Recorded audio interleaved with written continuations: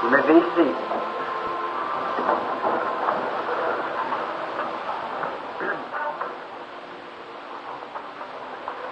I certainly want to thank everybody for this great time of fellowship in this meeting. I was talking to my son and to Dr. Vale and the ones of my party, Leo, Jean, and we were talking about this is one of the most spiritual meetings that we have got into for some time. It really, don't you believe that, brother? It really is. You're a lovely group of people. I don't say that just to be polite. I say that for it's from my heart. If I ever tell you anything, it's from my heart. And I want you to do me the same way. Then we know how we're standing. Always just mean it what you say, because if you don't, Jesus said that was hypocrisy, if you don't speak from your heart. So, I want to thank each and every one of you. I want to thank my minister brethren over here for the loyal support that you have shown in this meeting. How you've come together, and here you are tonight, dismissing your own churches and coming here to rally with us in this last night. Brethren, God bless you. I pray God's blessings upon you, that your ministry will be rich and royaler than it's ever been since this time, because you have been so loyal and trying to help the cause that I've been standing for, so gallantly as I know how to stand. And I hope to get back with you sometime. I'd like to come back and have a little fellowship with you. I thought we would maybe have a breakfast and I'd get to shake your hand. I didn't get to do it. But you know, when I come back, if the Lord willing, how about us going fishing? Would you like to do that? I like to fish. I can't catch anything, but I like to hold a pole. I know you do too. The Lord willing, we come back and fish a little while.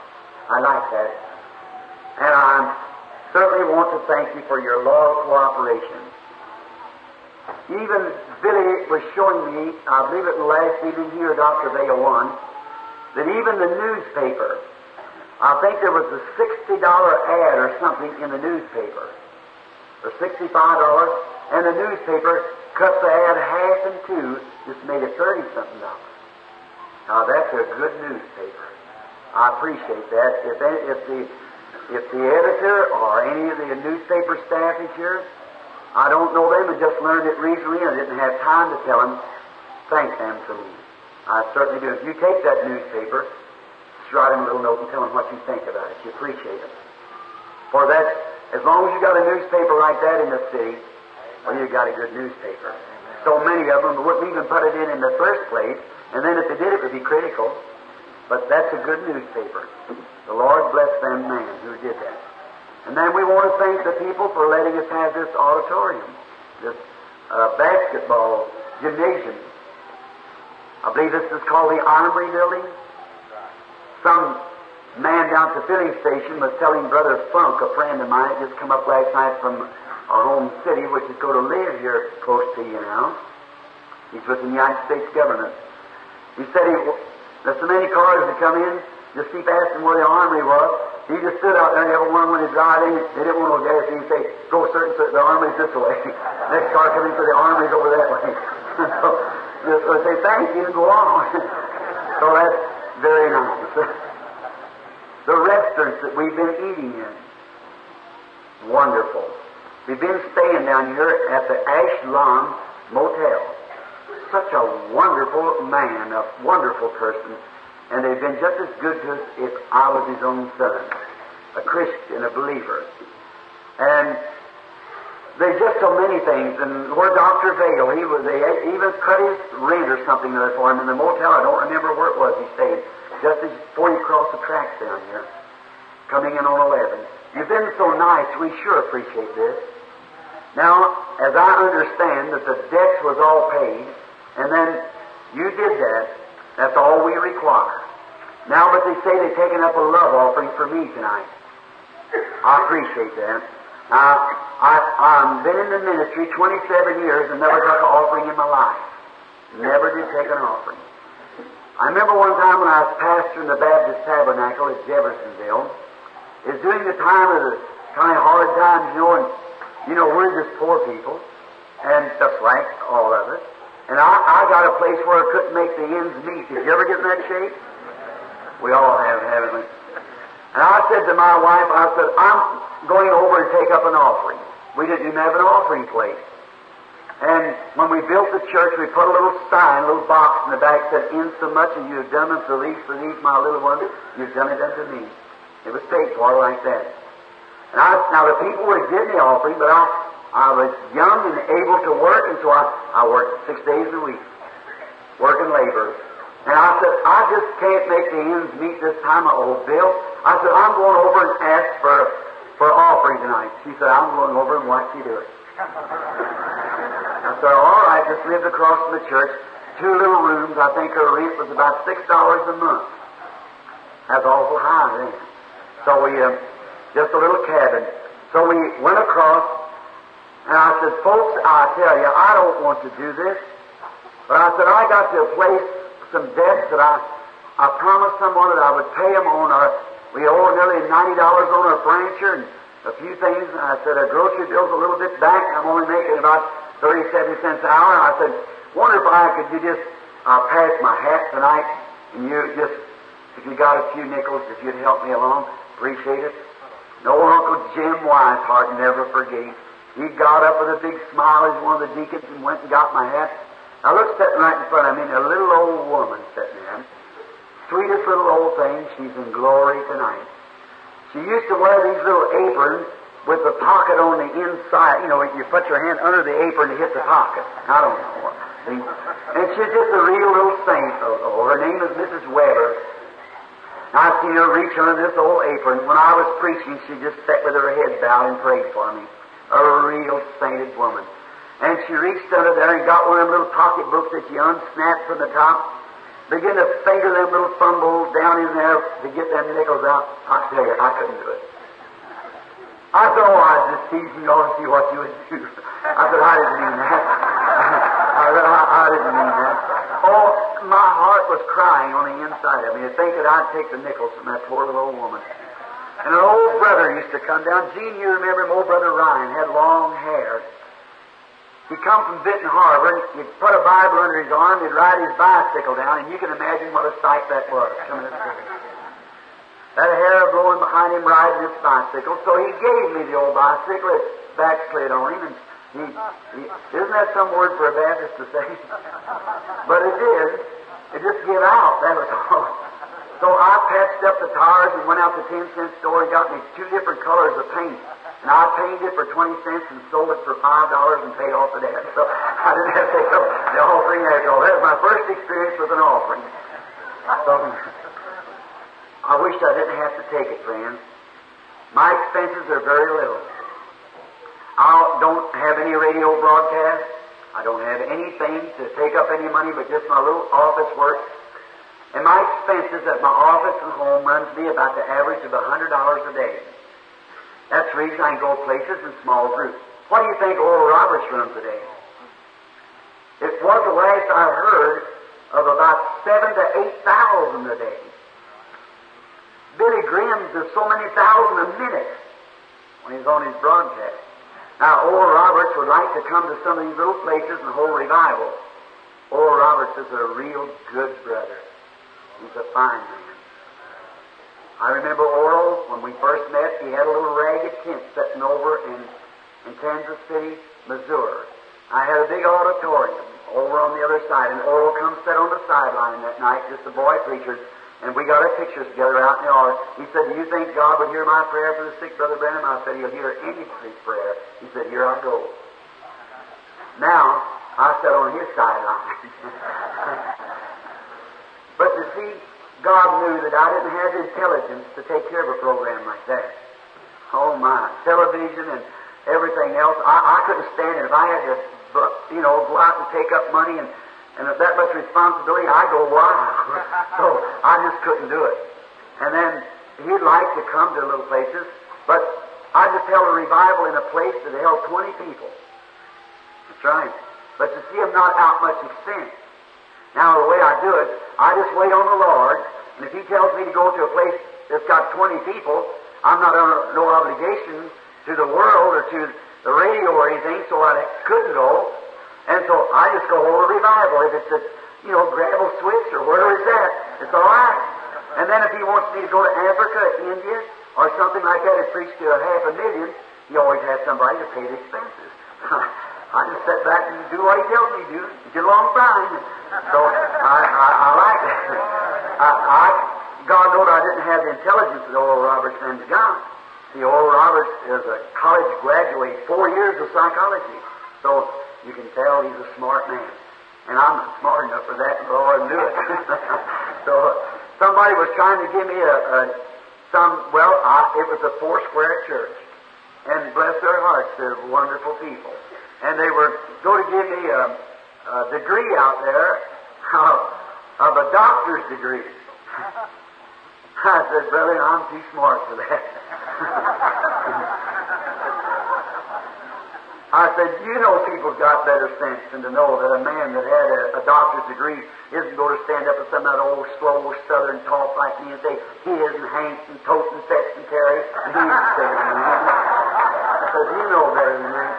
I said, I'm glad I got enough intelligence to know better than to do that. I said, that would make me preach any better anyhow, and wouldn't make the works of God go on. I appreciate it, but I just rather say Billy Graham and say just like that. That's the way He made me. Now, nothing against those degrees. That's wonderful. But they were for men who's got intelligence. That's like one man who knows what their grammar good anyhow. So, we just love the people. I live a very simple, humble life. I just talked to my little boy, Joseph. Oh, my. He's quite a boy.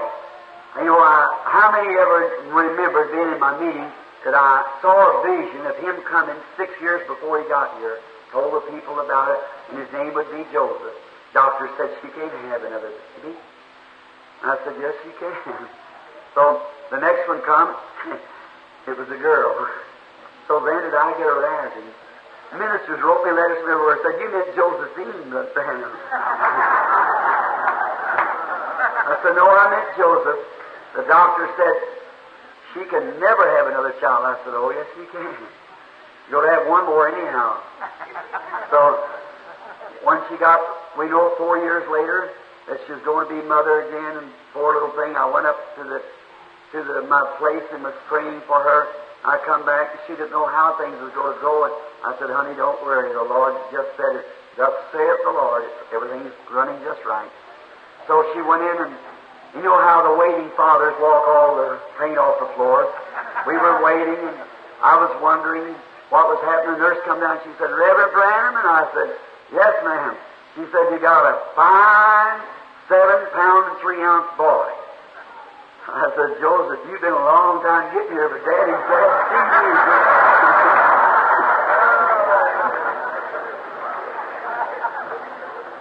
She said, you call him Joseph. I said, that's his name. That's right. So then, when he was little, just a little baby, he had a little sister 4 years old and 1/8, Sarah and Rebecca. And they used to love to bite him, to make him cry, just to show he didn't have any teeth, just his gums. They thought that was something. He didn't have any teeth, just his gums showing. But he caught on to that. I tell you, he comes to the house now, he's just about as high as he is wide. Girls getting chairs under the bed or anywhere, he knows how to bite too, so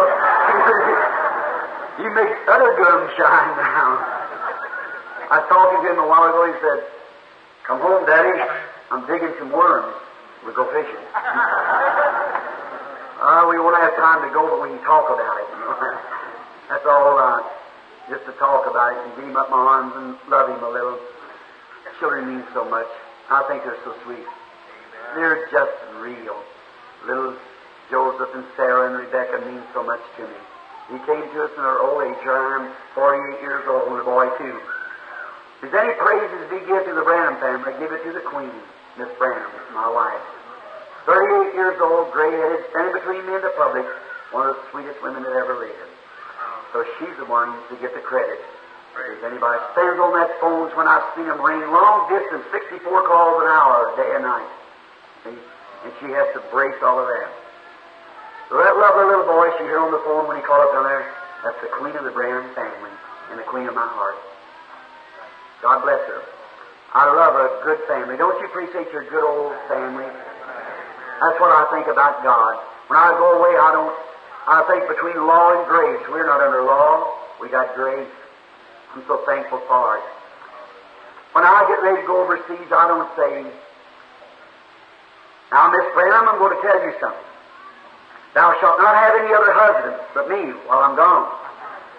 And she don't get back and say, look here, young man, thou shalt have no other wives but me either.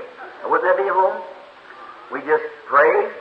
I ask God to bless them and help them. She asked God to help me. I kissed her goodbye and said, bye, sweetheart. That settles it. No matter where it's at, I love her above everything there is on earth in that way. As long as I love her like that, she loves me the way I do, we'll be true to one another. And as long as you love the Lord Jesus, it don't make a difference how many Sabbaths or meat eatings or whatever you have to do. You just love the Lord. That'll take care of the rest of it. If you love the Lord, He'll take care of it. The Lord bless you. I didn't mean to stand here and tell you my personal history, but I just want you to know that we just live common folks like you all are. And we're one together, and I'm here as your brother. And I hope someday, if the Lord willing, and you all be pleased, and it be in the will of the Lord, I'd like to come one of these places around here and set up a tent and stay about 6 weeks so we could just take ministerial meetings and everything. Thank you. I'd like to have an afternoon meeting just on instructing man, and if not, just in a way of spiritual things that I understand. Theology, I'm not a teacher. But in instructing brethren and tell them how to enter into this more spiritual way. And then each night, and just stay a long time, just about time you get acquainted, then you have to say goodbye. That makes it bad. See? I hate to do that. I'm just beginning to know you well now. And then we have to say goodbye. But there'll be one time, friends, if we never meet again this side of the river, when the wedding supper is set, and we look across the table at one another, I say, seem like I ought to see you, I ought to know you. Yes, I was in the Harrisonburg meeting. You know, a little tear run down her cheek for joy. Then the King will come out in all of His beauty, wipe the tears from her eyes, say, don't cry, it's all over now. Ready. I'm looking for that day. God bless you until then. Before we read the Word, let us pray. Blessed Lord, oh, how we want to thank You for this great meeting. How sitting out there in the car waiting to hear Only Believe, and people driving up and turning away and even weeping because they couldn't get in. Oh, God bless their hearts richly. Grant it, Lord. Those poor sick that couldn't get in, heal every one of them. Thou art God, and I offer this petition in their behalf. Bless this fine bunch of ministers, Lord, and their denomination and their organizations, and those who do not have organization. And we feel, Lord God, regardless of our denomination, we are brothers. We are all one in Thy Son, Jesus. And we pray that You'll bless all the laity, every member of these churches. God grant that an old-fashioned revival will break out now through this country and just sweep tens of thousands of people into the kingdom. Do, Father. May the words that I spoke the other night be true. After I'm gone, cripples will get up and walk. Blind will see. Diseases, they'll find out that they're well. For we've asked these things, and Lord, with all my heart, I believed them, and they had to. And Thou hast said in Thy word, if you'll say to this mountain, be moved, and don't doubt in your heart, but believe that what you have said is being done, then you can have what you said. Being done, this mountain being moved. Maybe just one little grain of sand dropped when we said for it to move, but it's on its way. Maybe tomorrow a spoonful drops, but it's still on its way. It's never noticeable. Tons may fall and still not noticeable, but one day it shall be flat because we have said it. Jesus gave the promise. The crippled man may not even be able to move his foot. but He's on His road out. He has believed it. The sick may not feel any different, but we've said it, Lord. It's Your word. You'll honor it. It'll not return to You void. It'll accomplish that which it was purposed for. Grant, Lord, it all be well. We pray that You'll let us meet again. Thank You for putting upon these dear people's hearts to give this offering to Your service tonight. God, I'm not worthy of it, but I pray that You'll let me spend every penny to Your glory. Grant it, Lord, and listen, give it to them back double. And put it on their home in glory, too, when they get there. Heal the sick tonight. Speak to us through the Word. Now, we've got the Bible pages turned back, but only one can interpret. That's the one who wrote it, the Holy Spirit. Be near us now, Father. Give us a great climax in the service tonight. May every fear and every dread, every nervousness, everything be away from the human mind just now. That Your Spirit could come in here and give us the greatest climax that we've ever had in any meeting. Grant it, Lord. We ask it not for our glory, but for the glory of God and for His church. In the name of His Son, Jesus, we ask it. Amen.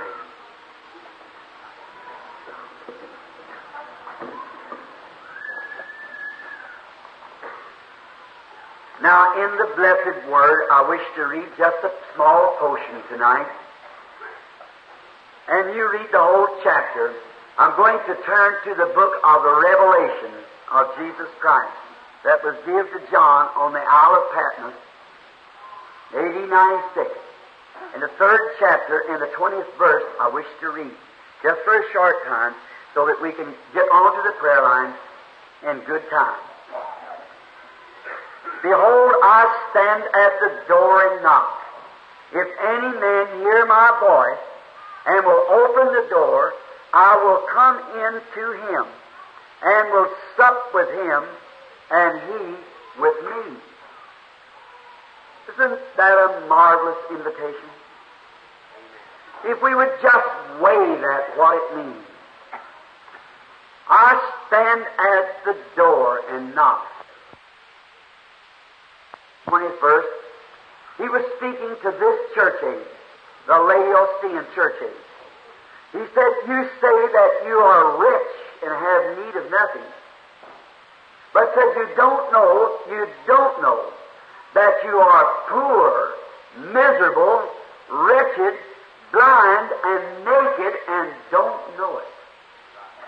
Think of that. Did you know the Christian church has its greatest buildings it's ever had? You know it's richer than it ever was? Do you know that they got the best theologians they've ever had? It's standing in its great spires reaching towards heaven with the $500,000 pipe organs, its robe choirs, its scholars, some polished up from the seminary to the very latest docs, who can walk to the platform and not make one grammatic mistake, who can limit their sermons to so much time with so much psychology in it that can hold the people's minds to that thought that they got.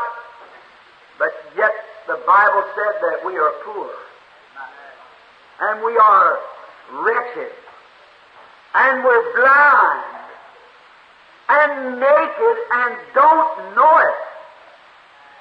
Now, if a man was out on the street, could you imagine a person going down the street, poor, miserable, blind, wretched, and naked? Now, if the man knows his condition, he will try to better himself. But the sad part is, when he don't know it, he doesn't understand that he's naked. He thinks he's rich and he's dressed all right and he's in his best condition. Now, that's the way Jesus describes this church in this day, the latter days. I don't mean just this group. I'm talking universally. The church. Universal. It is in one of the most miserable conditions.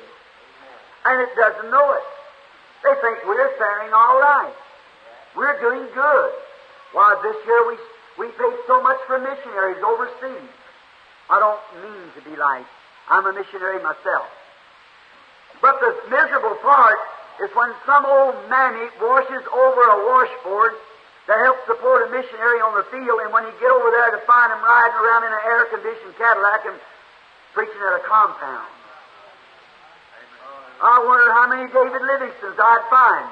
Frankly, I've only seen one what I call a missionary, a little cripple boy from Rhodesia. One of the greatest churches that I know of in the Protestant realm. I was coming down out of southern Rhodesia, and I've been up there in a meeting. And I've seen that American passport. There's 3 little girls and a boy. And I said, I see that you got American passport. He turned and said, oh, you speak English? I said, I'm an American. I said, what are you? He said, oh, we're a missionary. I said, that's fine. And I said, where are you from? And they was from my backyard almost, where the great seminary then. And I said, that's good. I said, I'm from Jeffersonville, Indiana. Oh, he said, you are. I said, how long you been over? He said, going on 2 years. And I said, how many souls have you won to Christ since you've been over? Ducked his head. I said, sisters, how many have you won to Christ since you've been over? But just before I did that, he said, what's your name? I said, Branham. Oh, he said, you're the one that caused that big stir down in Africa down there, down in South Africa. I thought, I don't know if there's any stir or not. He said, well, we heard that you was a holy roller. I said, 30,000 raw heathens come to Christ day before yesterday. I said, that's more than all of our churches has done in their missionary in 150 years over there. And I found natives coming in with a tag on their neck as missionary, as Christians, packing an idol in their arm.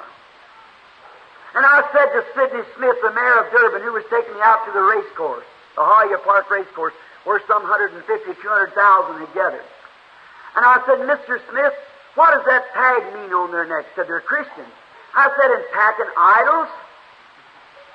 He said, well, Mr. Branham, I can talk his language. Some guy said, just ask him, talk to him.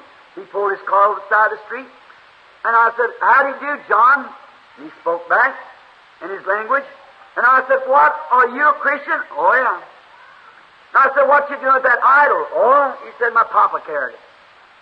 And he said, I said, don't you believe in God? Oh, I believe in Amaya. Amaya is a word they use, means the unseen force like the wind.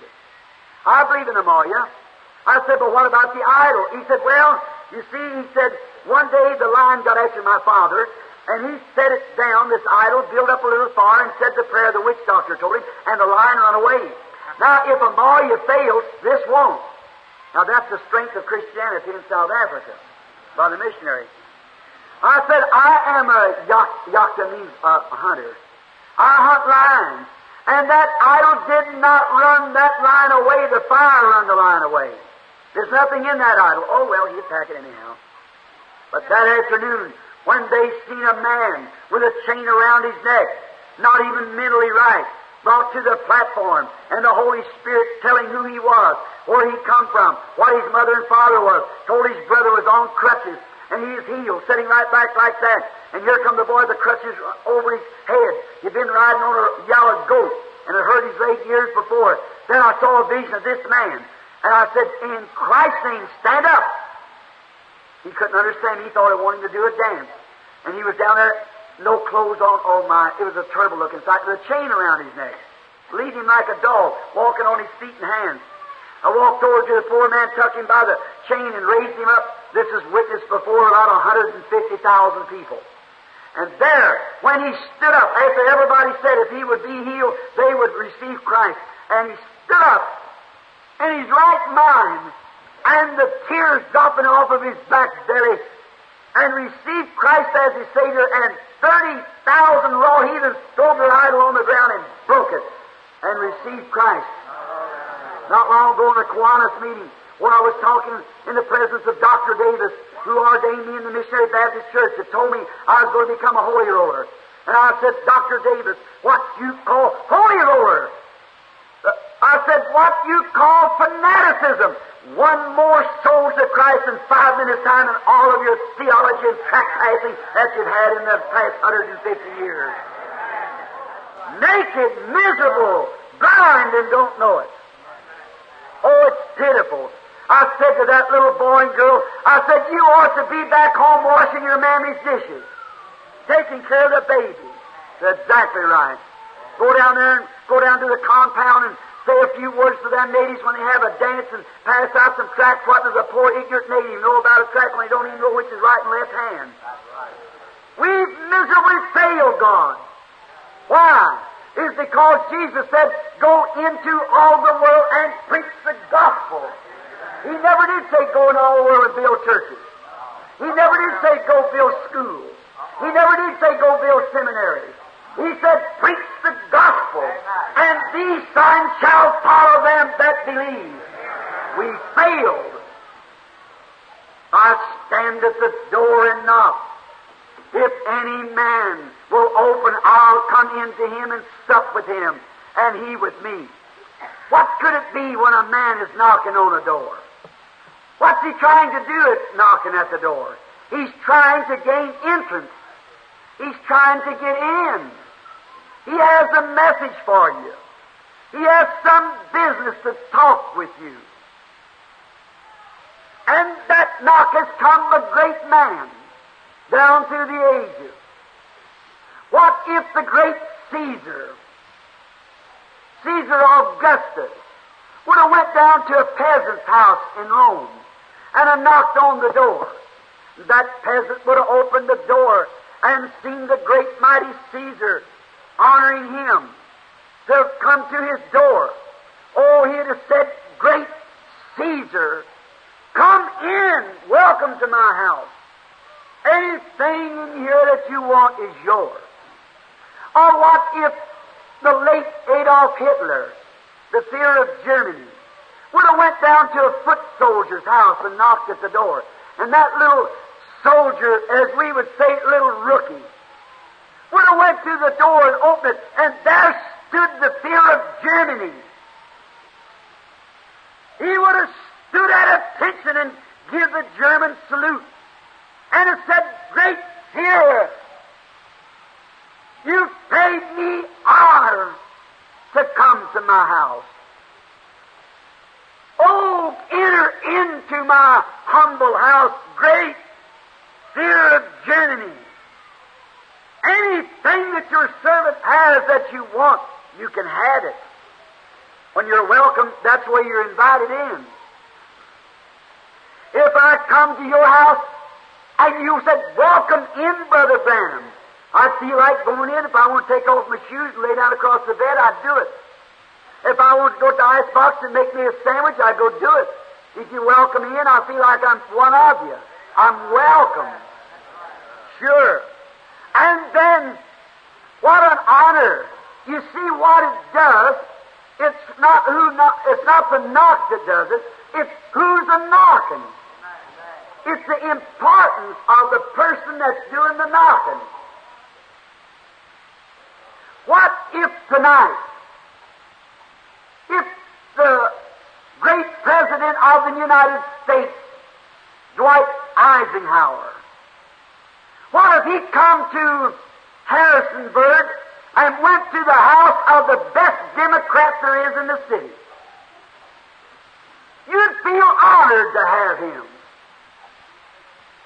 Though you disagreed with him on politics, but yet to have the honor of Dwight Eisenhower at your door, it would be an honor to any good Democrat. Certainly, because it's the President of the United States. He's an important man. Or the Queen of England just visits this nation. What if the Queen were to come down to your house, sister, and she'd have knocked on the door, and you'd have opened the door and say, who are you? She'd say, I am the Queen of England. Though you're not her subject, though she has nothing to do with you, but she's an important woman. She's the greatest earthly queen on earth. And anyone would feel honored, while the newspapers would pack it everywhere.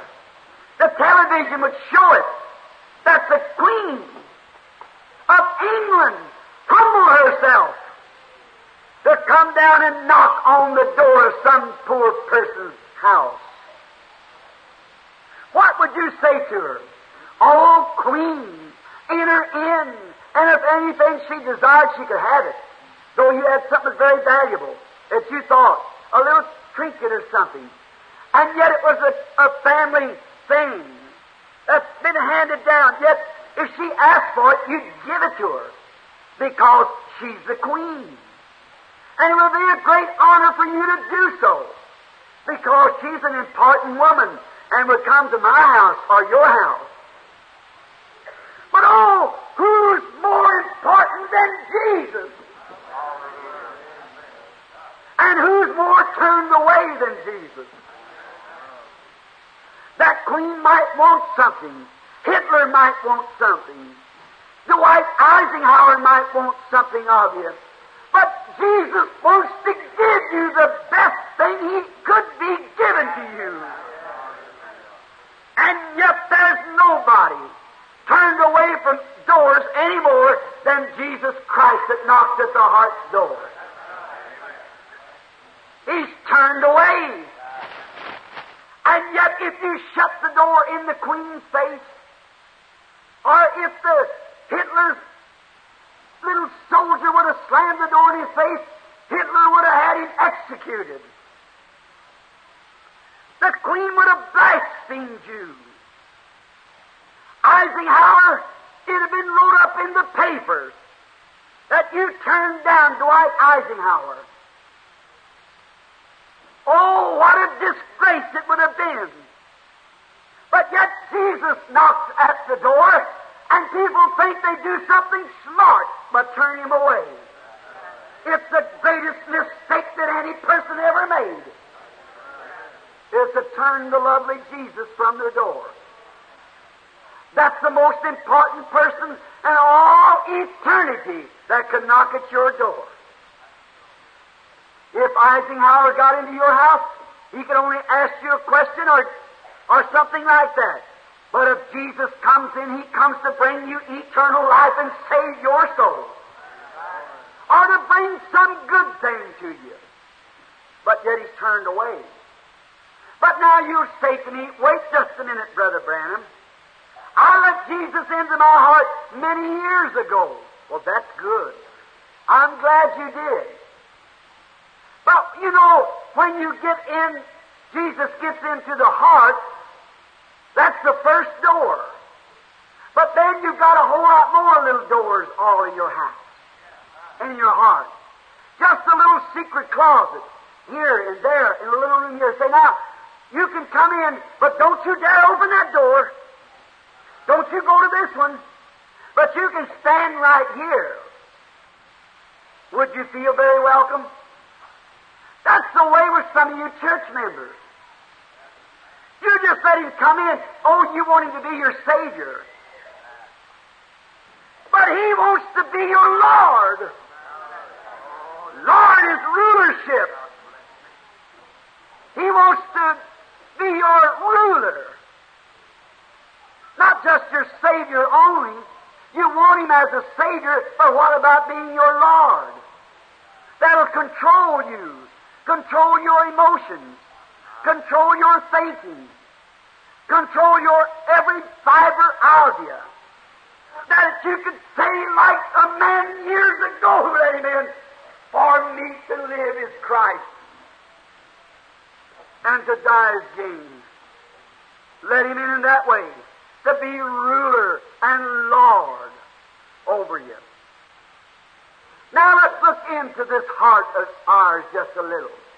You know, when Jesus comes in, there's a little door you turn to your right in the human heart. And that's a little door that they don't want nobody fooling with. That's the door of your own private life. Now, Lord, you can save me from going to hell, but don't you fool with my private life. I just won't stand for that.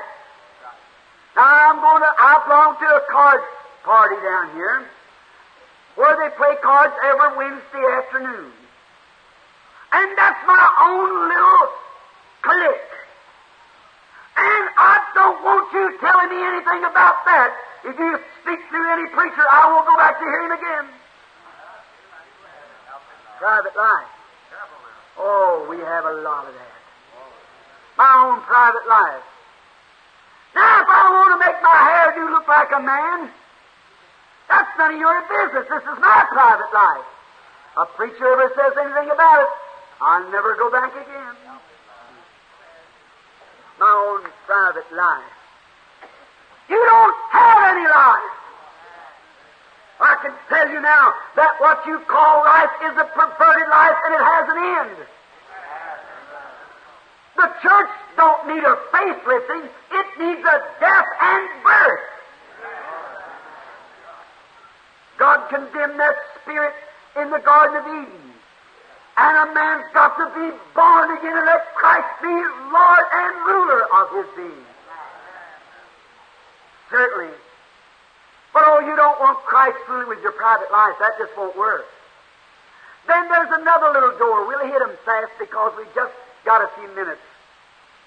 Another little door called selfishness. I'll let Christ in if, what do we get out of it? Oh, such a motive. I'll let him in if you'll promise me this, that I'll get to go to a better church than what I go to. If my standing in society will be a little bit better. How many people use that?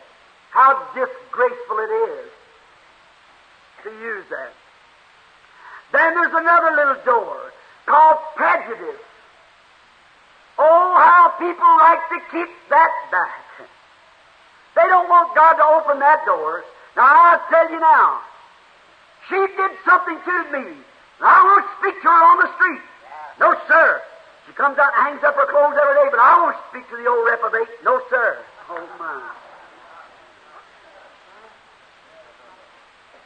The Lord will say, there is a preacher that lives down the street that you never spoke to. And you shunned him the other day when he was coming down the street. And you never spoke to him. Now, look here, Lord, don't you go to dealing with that. Because I'll tell you, he don't belong to my denomination. There is only one church.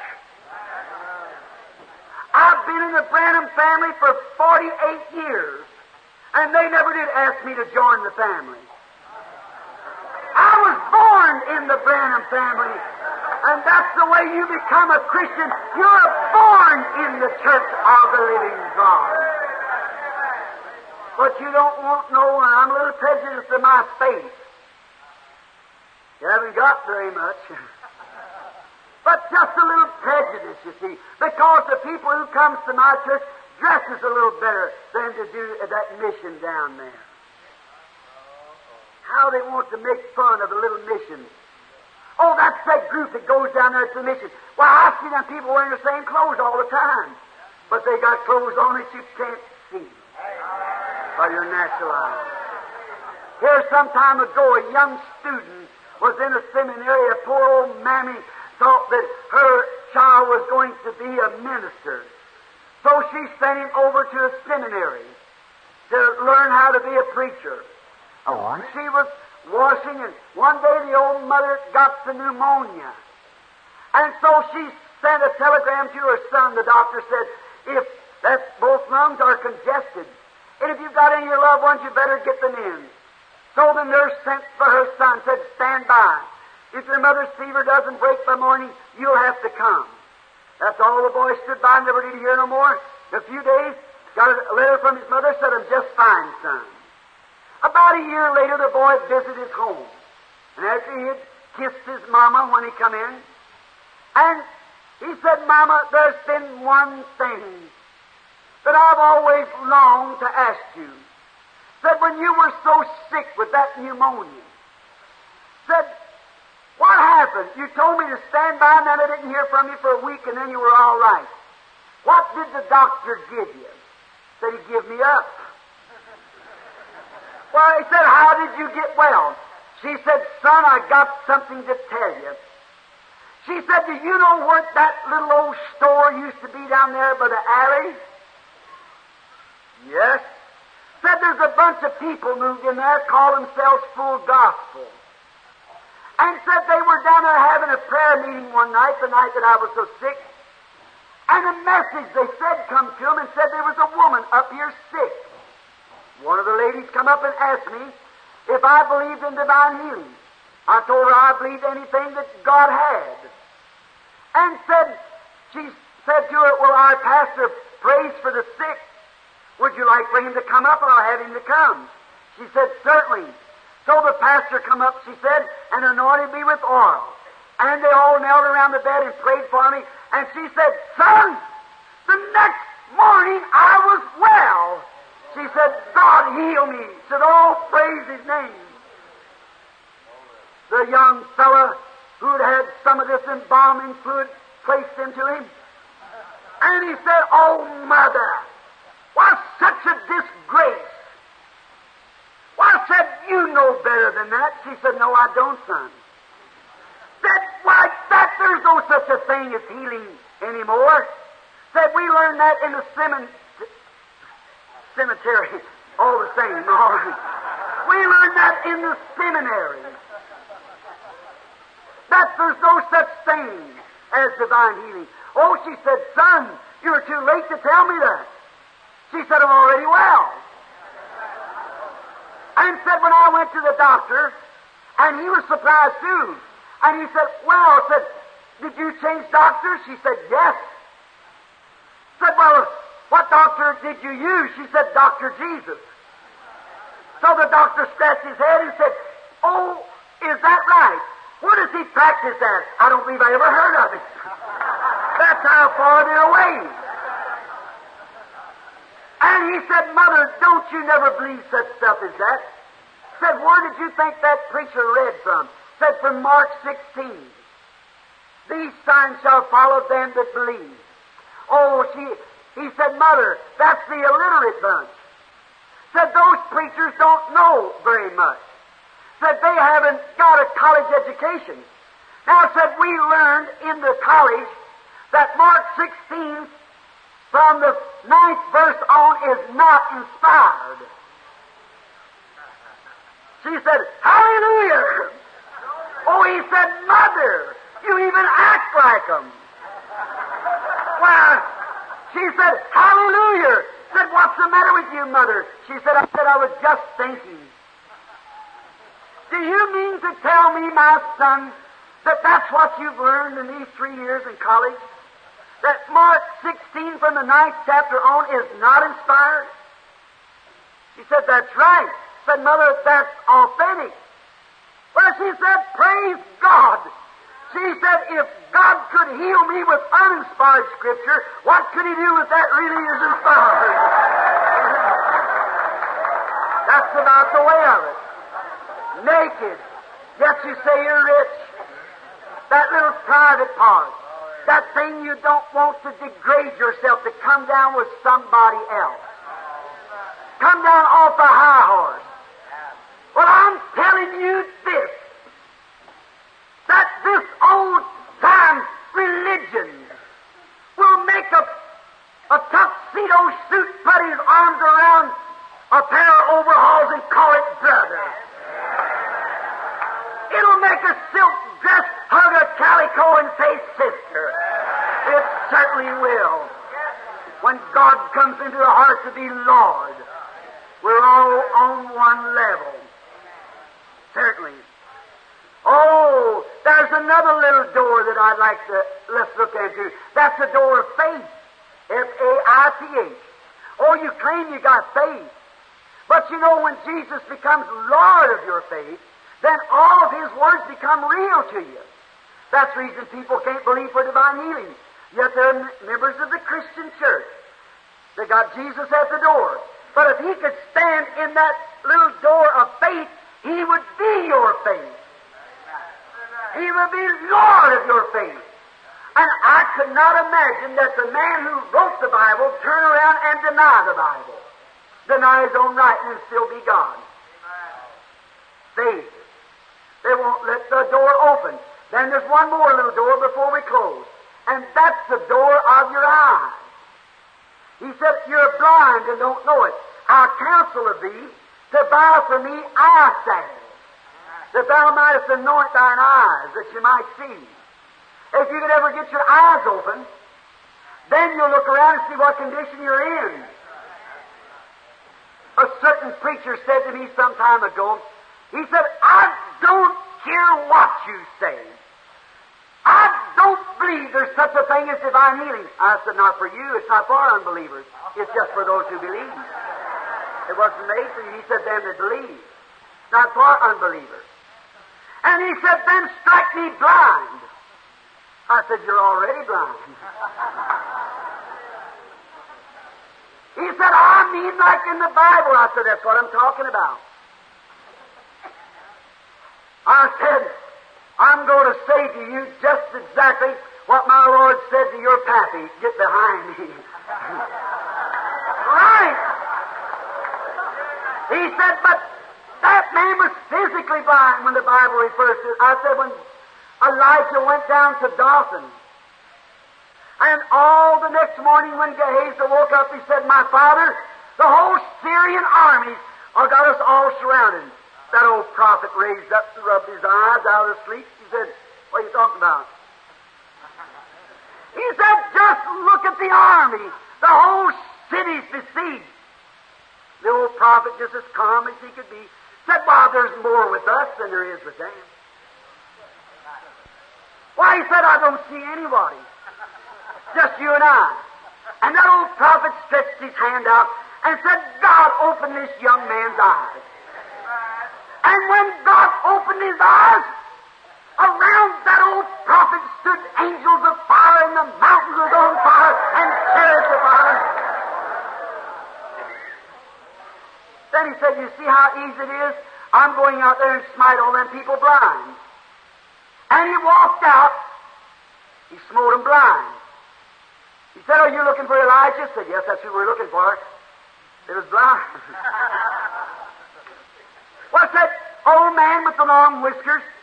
Tell us where Elijah is. So you want to find him? Yes, I said, come on. And they all knew him, but they were blind. Said, come on, follow me. I'll take you right where he's at. He knew where the Israelite armies was laying in ambush. He just let him out in between. He said, now I'm Elijah. Open up your eyes. Blind and don't know it. You know, that's what's the matter with the church. It's blind and don't know it. My grandpapa was an old hunter, and he used to trap and hunt raccoons. I bought a little tail one the other day in the 10-cent store from a little Amish girl to take to my Joseph to put on his little bicycle. And Grandpa would catch raccoons, and when he rendered out the fat, he'd make some sort of a grease out of it that Mama kept in a can. And we lived in an old house with clapboard shingles. You know what a clapboard shingle is? And we used to have to put a canvas over us at night when it snowed to keep the snow out of our face. You could just look at the stars right through them old clapboards. And we'd get bad cold, and it would settle in our eyes as little kids. And Mama, every morning when she'd come to the bed and our eyes was all matted up, she called it. Matter all in her eyes, it was cold in her eyes. She'd go down and get Grandpa's old coon grease, and she'd come up and rub our eyes and massage it with coon grease. And believe it or not, in a few minutes all the matter was out of her eyes, and we could see. Now you know what's the matter with the church? It's been so cold till it's got a spiritual cold. And it'll take more than coon grease to open your eyes. It'll take the oil of the Holy Spirit and the power of the resurrection of Christ to take the coldness away from the church and open their eyes that they might see the presence of the Lord Jesus. Let Him open your eyes. He's the Holy Spirit, the third person of the Trinity, here tonight to grease up your eyes with God's salve. Open your eyes. You know what? American people want to be entertained. They want some little Hollywood star with kinky hair and dressed up like I don't know what to come out and make an entertainment. Because that's what you see on your television. I'm just one old-fashioned preacher that believes that there's no cure but the blood of Jesus Christ. That's right. I'm getting so sick and tired of this American Hollywood evangelism. Going across the country with diamond rings and short-haired women and going across this, carrying on and beating the drum somewhere and jumping up and down. It's a disgrace. We need the old-time St. Paul's revival and the Bible, Holy Ghost back in the church with some real good Holy Ghost salve to open people's eyes. That is the truth. Open our eyes. Then when the real thing comes along, people so blind they can't see it. And God's been so merciful to us people that it's become common to us. God, in all of our coldness and indifference, He still sends His mercy. Here some time ago, a man wanted to be inspired. And he went down to the sea to be inspired. And on his road down, he met an old salt coming back, an old sailor. He lived on the sea, born on the sea. And he said, "My good man, where goest thou?" He said, "Sir, I'm going down to the sea to be inspired. Oh, I want to smell the salty air. I want to see the great ocean as it whips up its big white briny waves and see the reflection of the sky in its blue water. I want to hear the scream of the seagulls. Oh, I'm sure I'll be inspired when I get to the sea. I've longed to see it all my life. I've longed to see the sea." And the old salt said to him, "Well, I was born on it, and I've sailed the 7 seas, and I don't see nothing inspiring about it." Why? He was so used to it. That's what's the matter with the Pentecostal church and the rest of them today. You're so used to seeing the powers of God and the glory of God and the goodness of God till you just don't pay any attention to it no more. That's right. It becomes a common thing. That's the reason Africa, India, and those nations there who knows nothing about it, just the first time God does anything, oh my, they go by the thousands to Christ. They've never seen it like we have. But our days is just about over, and it's leaving here now, going to those lands. Certainly it is. Down in Louisiana, not far from here, there was an old Negro down there by the name of Gabe. Now, we called him Gabe, but his right name was Gabriel. And he was a good old guy, but he just couldn't stay lined up with the church and with the Bible. His wife was a darling Christian. She prayed for old Gabe all the time. And the pastor was a good man, the colored pastor. And he was a nice man, full of the Spirit of God, had the Holy Ghost. And the pastor was a hunter, and so was Gabe. And they liked to hunt together. But old Gabe was such a poor shot, he couldn't hit nothing. So one day the pastor and old Gabe went hunting. And that day, while they were hunting, they killed so much game, so when they started back that night, they were just loaded down with birds and rabbits and all kinds of game. And the sun was going down, setting in the west, and they were coming up a little old familiar path, and the pastor walking in front just barely could walk. Old Gabe walking in the back, loaded down with game. And after a while, the pastor felt his big hand laying on his shoulder. He said, "Parson," and the pastor stopped. Old Gabe looked over towards the sun and then looked back, and the pastor saw tears running down his cheeks. And he said, "What's the matter, Gabe?" He said, "Pastor, this is Saturday. In the morning, you're going to see this man down at the Mona's bench." Then I was coming up from that Mona's bench. I'm going to get me a seat in that church by the side of my sainted wife. There I'll be a member until I die. The pastor stopped a minute, and he said, "Gabe, you know I'm glad to hear that." Well, I said, "How much I've prayed for you and how the church has prayed for you, how we've took you and done good things for you, You sat in the church and heard my ministry. That's the reason the messages are so strong and right straight to the point. I stand at the door and knock. If any man hear my voice and will open the door, I will come into him. Oh, if the goodness God has been to you.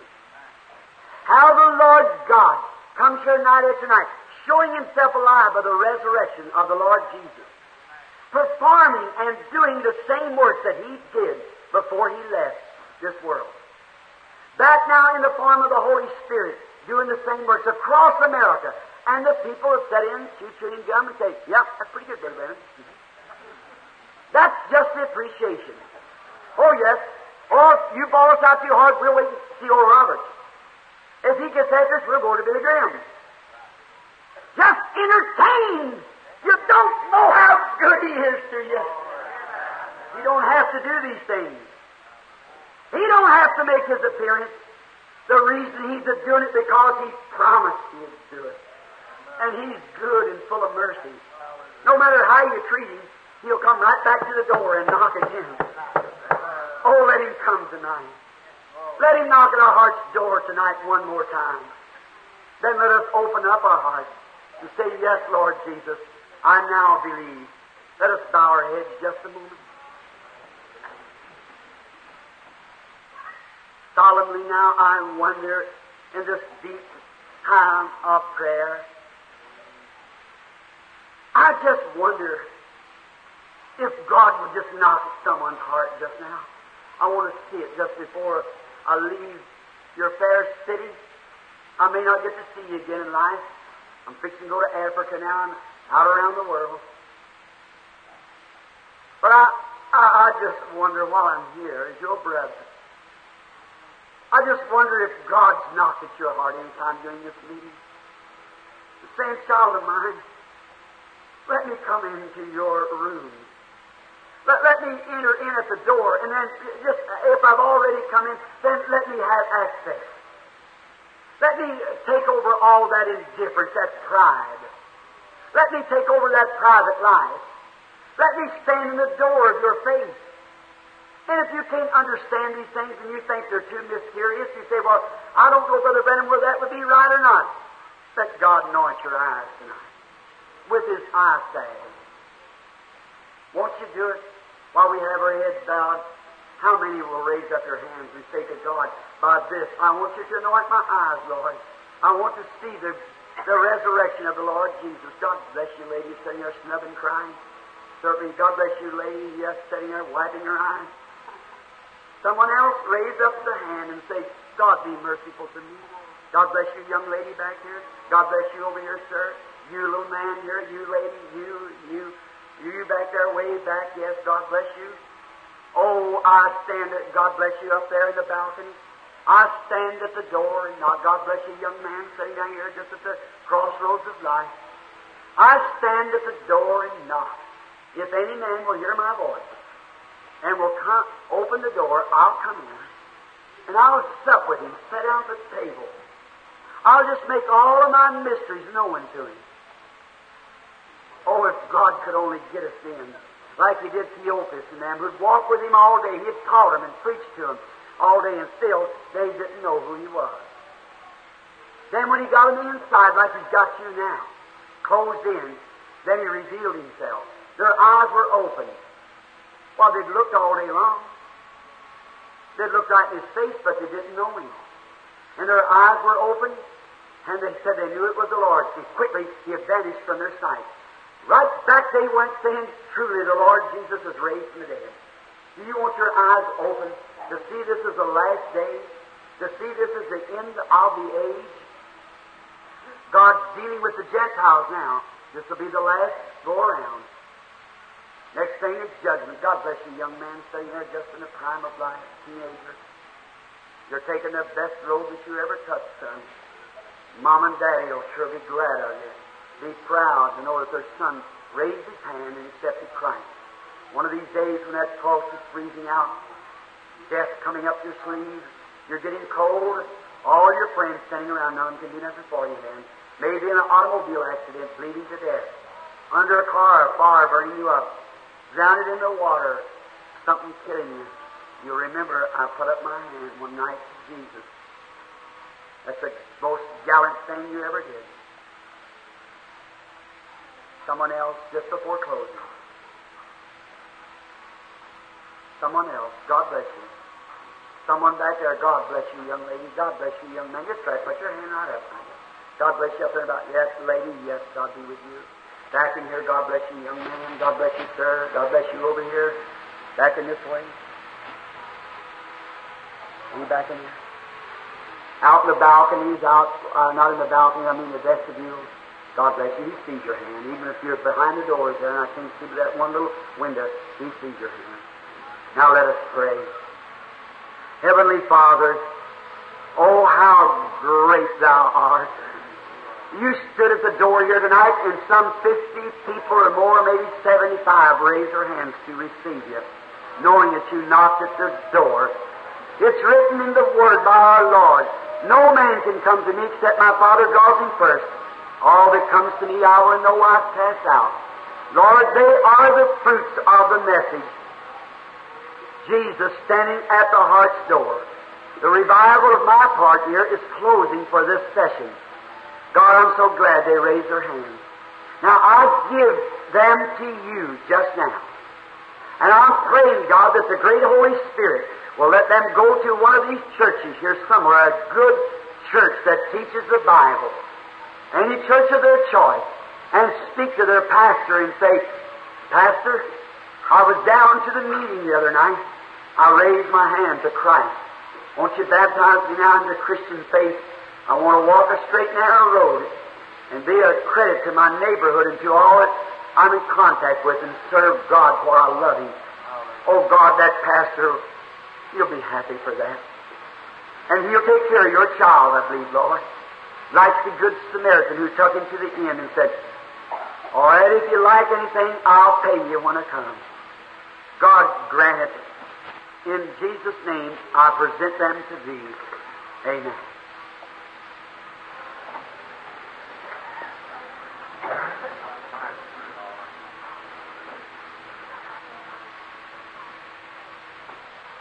I just hate to leave the meeting. I told them tonight before leaving, I said, there's something about this meeting that's just grit my heart. I think there's some here I won't see no more. If I come back a year from now, you won't be here, some of us. I may not be here a year from now. Some of us will be gone. My testimony will have to stand in the judgment with it then before you all. What good would it be doing me to give a wrong testimony? I'd rather be at home tonight, my little Joseph, playing with him down at my church, just standing there preaching. How many is in the building? The first time you've ever been in one of my meetings, I see your hand. Oh, you know, it's a good thing that the crowd from the following night never gets here. It's claimed they turned several thousand away last night. If it all come at one time, we'd have to have a big tent somewhere. Never been in one of my meetings before. Now, friends, I don't claim to be a healer. Now, I want to say one thing before this. Each one of you, dear people, that raised up your hands, go see a good pastor right away. Will you promise me that? We haven't got room here to bring people up for an altar call. But promise. The only thing you have to do, I believe in the altar, certainly. I believe in that. But you remember in the Bible, it said as many as believed was added to the church. See? I'll thank you all. A person that's good for them to come forward and pray and thank God and stand up as a public testimony. I believe in that. All my heart. But we haven't room here to do it.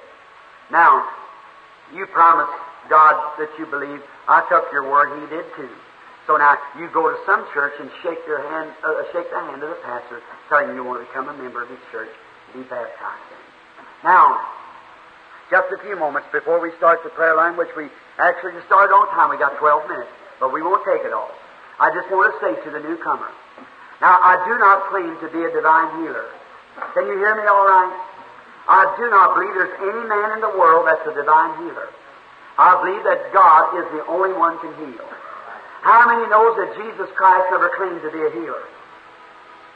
Is that right? Certainly. He said, it's not me that doeth the works, it's my Father that dwelleth in me. He doeth the works, and the Son can do nothing in himself but what he sees the Father doing. Is that right? Then Jesus never did one thing according to his own word in the way of healing the sick or anything until the Father showed him first by a miracle, by a vision, what was going to take place. That's his own word. He couldn't lie. That's St. John 5:19. Verily, verily, the word means absolutely, absolutely. I say unto thee, the Son can do nothing in himself but what he sees the Father doing. That doeth the Son likewise. Now, that's inspired, God's own word. Then look, what did he do? How did he declare himself now to the nation? What was the first thing he done in the way of a miracle, as we understand, that the people could see? He prayed for sick, laid his hands on them. But a miracle. There was a man by the name of Peter. He called him Peter later. His name was Simon. And he was an old fisherman. And his brother Andrew brought him up to Jesus. Now listen close for just a minute. You'll miss the kernel. And he brought him up to Jesus. And when he come in the presence of Jesus, Jesus said, your name is Simon, but you'll be called Cephas. And said, you're the son of Jonas. How many knows that? That was a Jew that a miracle was done on. He finally ended up having the keys of the kingdom in his hand. A man that couldn't even read his own name. The Bible said that Peter was ignorant and unlearned. Right? Not a student. Ignorant and unlearned fisherman. Now, then what happened? There was a fellow from his city by the name of Philip. He got saved too.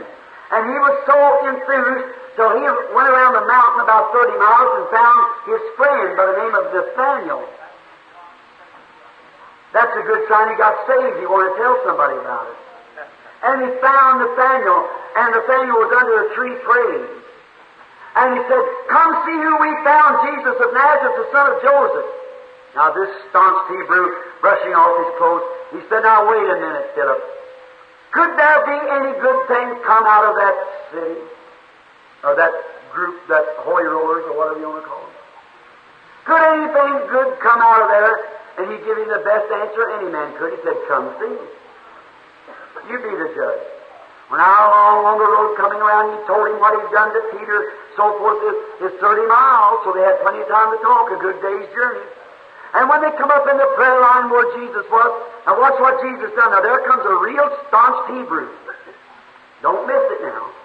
When he come in the presence of the Son of God, Jesus looked at him and said, behold an Israelite, in whom there is no guile. That's St. John 1. How many knows that, you newcomer? And he looked at him and said, Rabbi, when did you know me? Never what? You never seen me? By my dress, you wouldn't know. I could have been a Greek. I could have been an Arab. And I could have been a dishonest man. But you tell me that I'm an Orthodox, a real true Israelite, and I'm honest and upright. How did you know me? You've never seen me. Jesus said, before Philip called you, when you were under the tree, I saw you. Is that right? How many knows that? Now what's the attitude of this Jew? I mean a real elected Jew. I want to ask you people something. How many believe in election? You mean to tell me you don't believe in election? I know I got to come teach just a little bit. Election. No man can come to me except my Father draws him. In the book of Ephesians, the first chapter, the Bible said that God predestinated us to be the adoption of the children of God through Jesus Christ. Predestined by foreknowledge.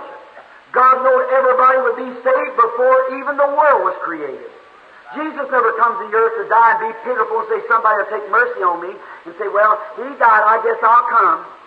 I wouldn't run my office like that, and you wouldn't either. How about God? God sent Jesus here to call those who by foreknowledge He knew would come. Certainly He did. God, if He was an infant, He didn't know, but if He was an infant, He knew every fly, every flea, everything else that ever be on the earth. breathes infant God? How many breathes His infant? Tell me what infant means.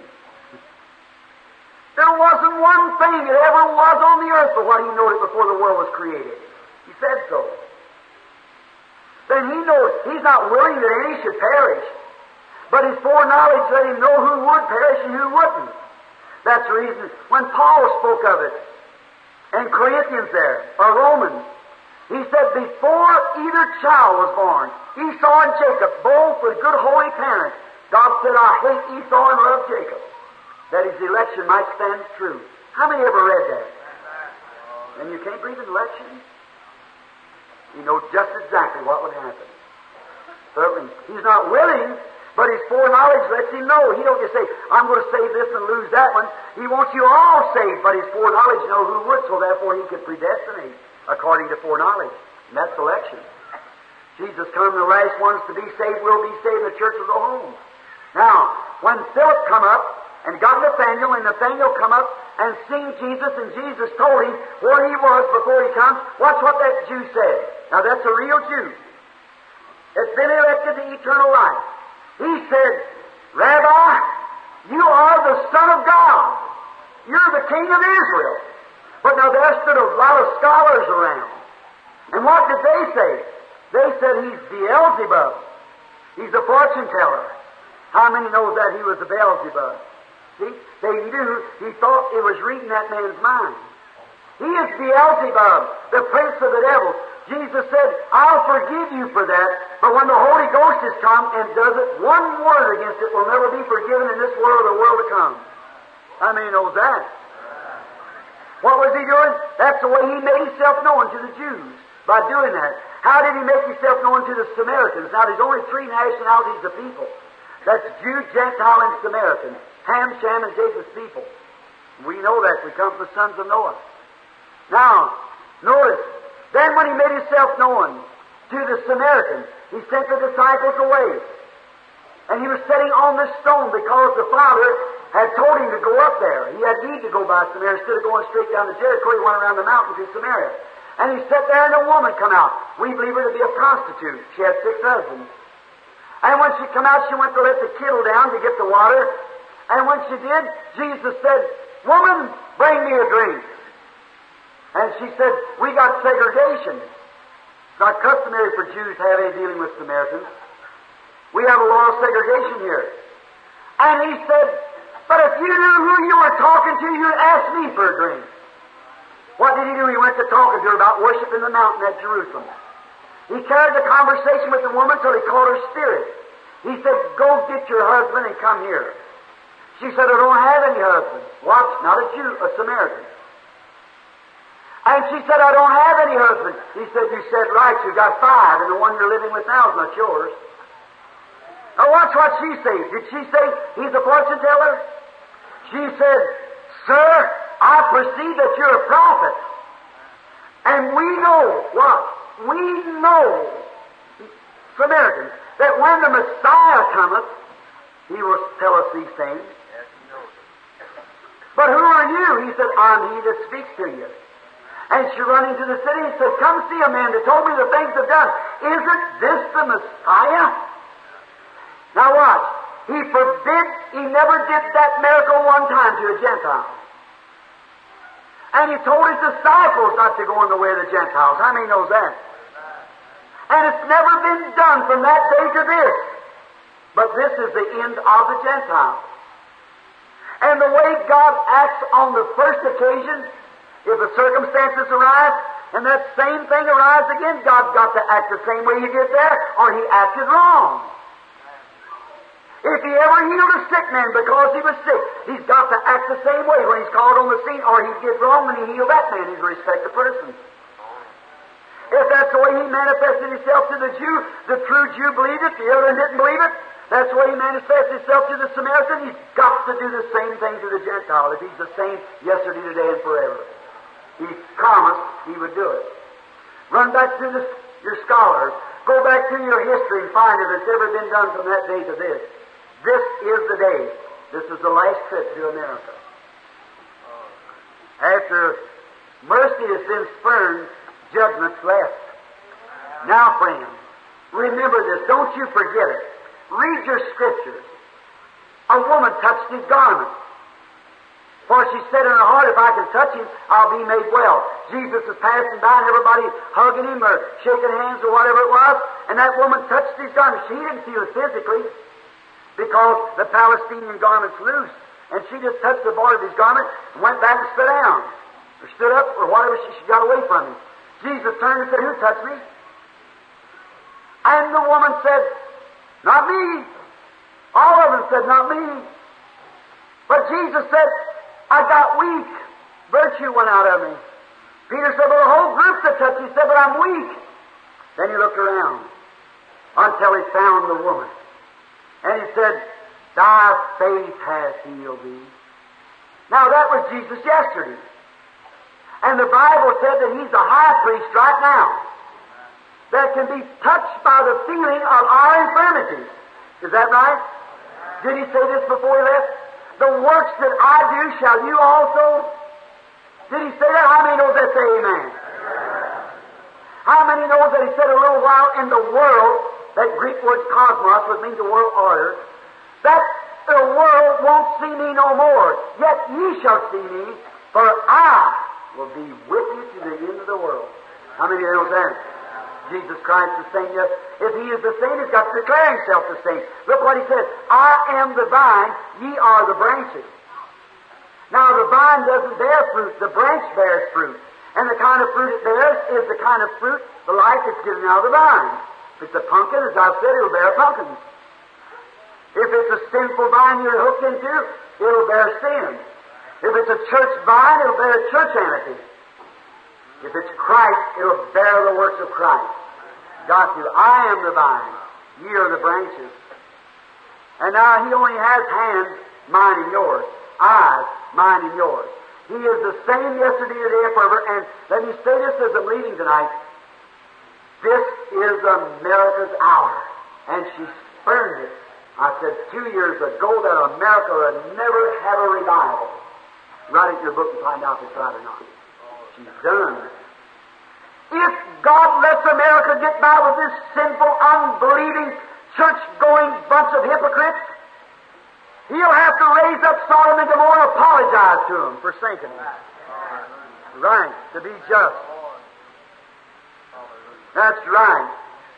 Even though angels smote them blind, they were in the darkness, stealing around, a perverted spirit. And tonight, America stands in the same shape. Nothing left but fire. I want you to know what was that angel's message that come try to get him out of there? I want to give you just a little on the side now, just a minute.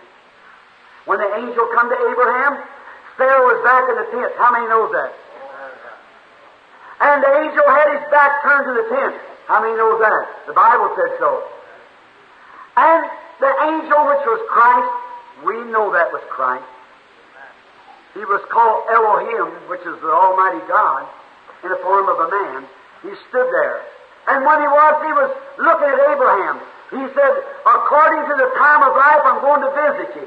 And Sarah, back in the tent, laughed, back behind his back. He said, why did Sarah laugh? What was it?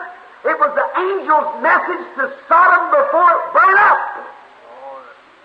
And we're going to get the fire. And before the fire falls, that same angel with the same signs and wonders touch his garment to find out. Can you see it's an angel or a last warning to the church? How many understands that now? To make it plain to you. See? The same angel has to do the same thing. There he is, the same Christ. He was the one that was with Abraham. Here he is tonight doing the same thing, and America just sits still. Sure, it can't be nothing else. Has to be that way. But there's some eagles. Open your eyes now. God, anoint your eyes. And if Christ will do the same thing from this platform tonight that he did when he walked in Galilee, what if you'd go home like Theophilus and did not our hearts burn within us as he talked to us along the road? Would you believe that? God bless you. Let's pray. Now, Lord, I did all that I know how. I commit the rest of the service to you. Now anoint your people there, Lord. This is a lovely group of people. And, Lord, the reason I've tried to be so stern with them, not that I thought they deserved to be stern, but I'm only warning, Lord. Only warning. And I pray that you'll let them understand that. That I'm only setting out a warning there and letting them know that this is America's hour, the last hour. Hurry, said Lot, or the angel said to Lot, get out, come quickly. I can't do nothing till you come out first.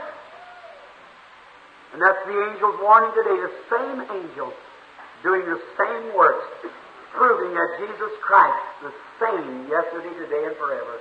Grant it, Lord. Knock at their heart, open their eyes, and may they see Thee tonight. For I ask it in Christ's name. Amen.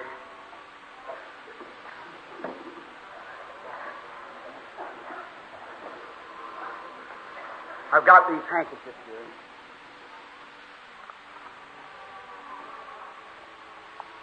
Now in the Bible it said that many of you say in here, anoint my handkerchief. That's all right.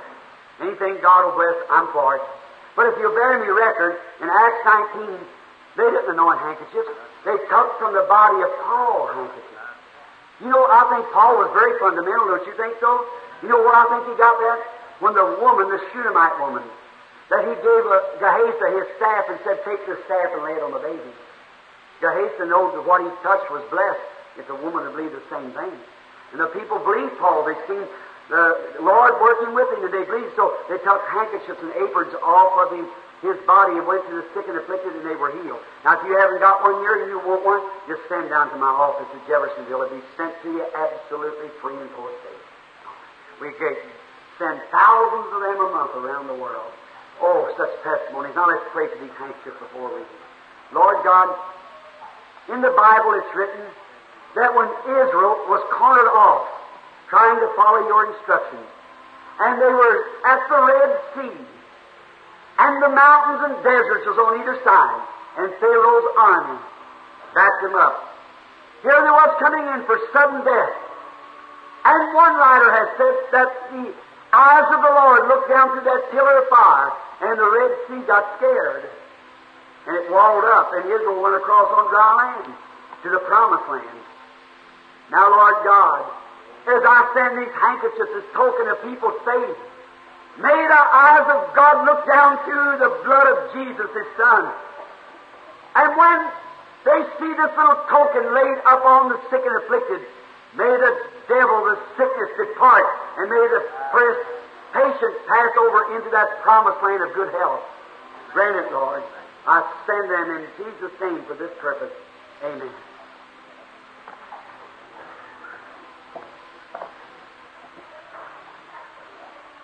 All right. Prayer cards. Why? 1 to 100.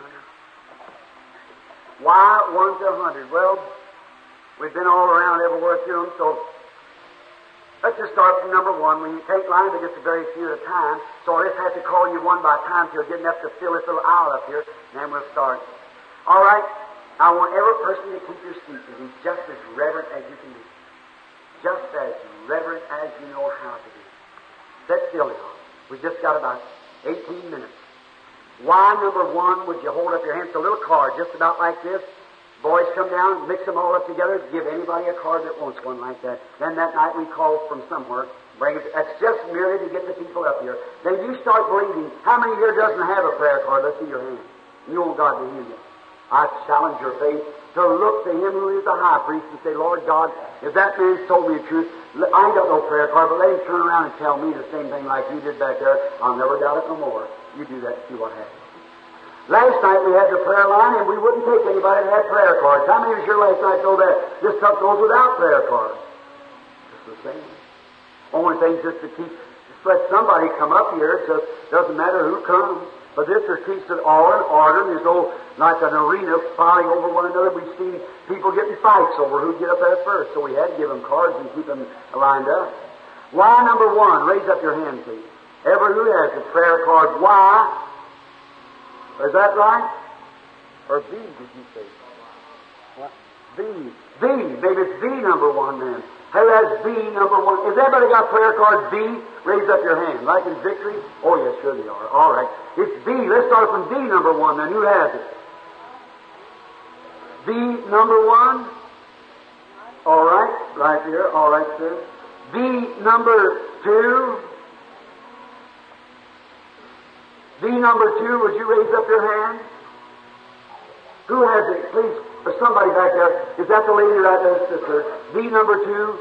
All right, come here, will you? B number 3, they're just all over the building now. They just give them out anywhere in the building. B number 3, hold up your hand, wave it like this so we can... Back here, thank you, sister. Come here just a minute. Well, line up right here now. B number 3, number 4... Who has number 4? All right, lady, come right here. Number 5, look at your neighbor's card. Might be deaf, might be it can't raise up. Number 5, B number 6, would you raise your hand, please? Right here. Number 7, would you raise your hand? Right here. All right. Number 8, would you raise your hand? B number 8. Number 8, would you raise your hand, please? B number 8. Back there, thank you. All right. Number 9. Number 9. B number 9. Would you raise your hand? All right. Number 10. That's good. Come out ahead now. Number 10. Would you raise your hand quickly? 10. 11. All right. 12. 12. Did I see it? You missed your turn. 12. All right. 13. 14. 15. 16, 17, 18, 19, 20.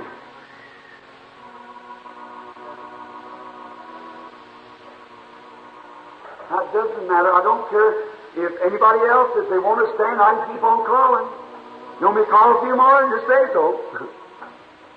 Doesn't matter. Just don't want you to stand too long. 20, 21, 2, 3, we probably born miles apart, years apart, and this is the first time that we've ever met in life. Now, if God will reveal to this man, Jesus Christ, just like He did when Philip went and got Nathanael and brought him. What did Jesus say?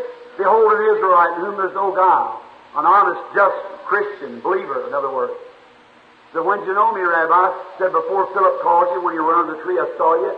Quickly, he said, you're the Son of God, the King of Israel. But the Pharisee said, he's a devil. Now, if it's done, it'll have to come with some kind of a supernatural power. We got 2 Bibles laying here before us, and both of us with our hands up. This is the first time we've ever met. Now, it depends on what you think it is. If you think like the Pharisee, you get their reward. If you think like Nathanael, you get his reward. You get God's reward if you think it's God. This ought to settle it forever. Now, I don't say that He'll do it. I believe He will. I'm trusting He's never failed me yet. And this is about 12 years. I saw visions since I was about 18 months old. First vision I ever saw, I told my mother where we lived. And near New Albany, Indiana, it was hundreds of miles away. We've lived there all my life. You all just see this right here on the platform.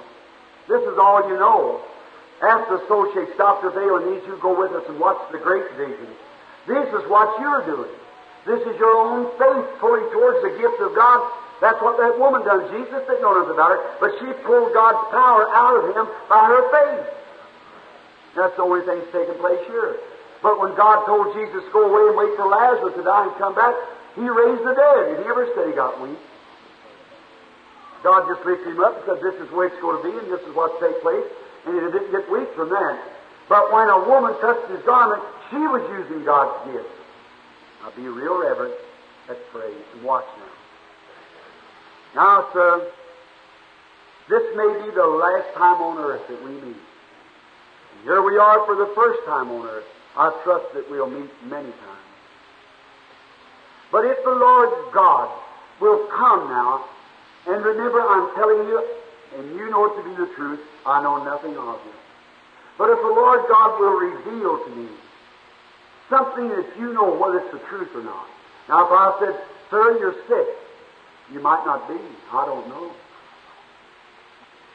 That would be a guess, maybe. Still, it could be true.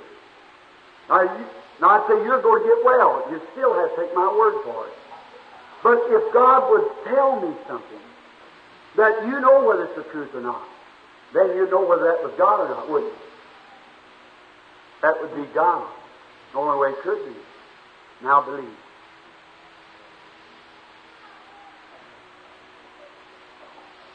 Now, if the audience can hear my voice, and you who've seen the picture of the angel of the Lord, His presence is here. And in the name of Jesus Christ, I take every spirit you're under my control for the glory of God and the manifestation of His Son who is now present. A man is suffering with a nervous condition that he wants me to pray for. That's thus saith the Lord. That's right, isn't it, sir? Raise up your hand if that's right.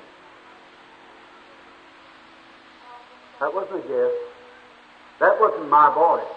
It was something else. Do you believe it was his? Now look, more I would talk to the man, more would be said. Would that confirm anything to you if you just talk a little more to him? I can't tell you what I said. Only way I know it's for these tapes. See, it's a vision. I've seen the man doing something, I couldn't tell you what it is. Let's talk to him just a little bit. It seems to be a man that believes. Now let's talk to him and let him be the judge. Now the man's standing with his eyes closed, and you all see it. He's never opened his eyes to look towards you.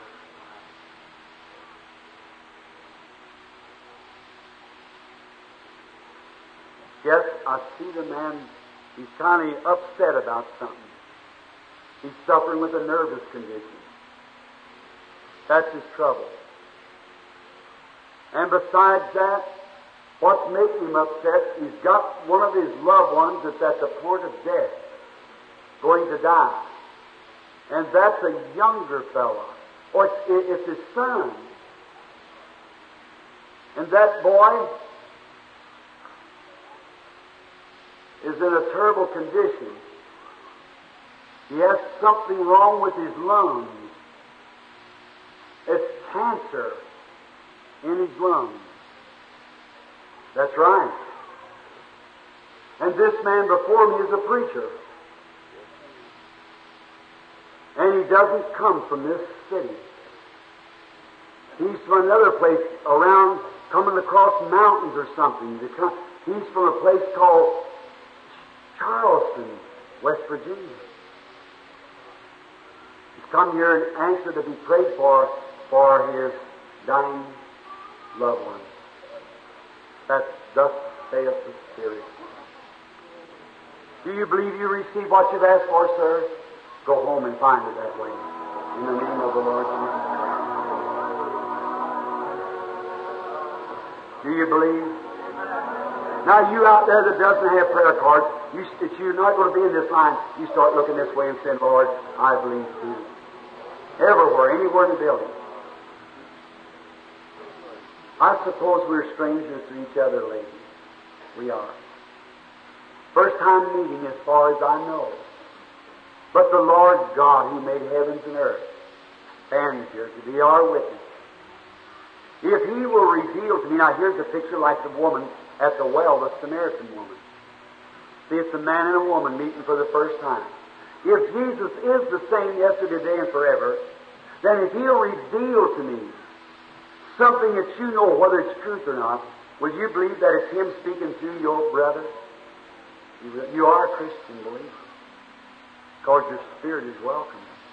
I know you're a Christian.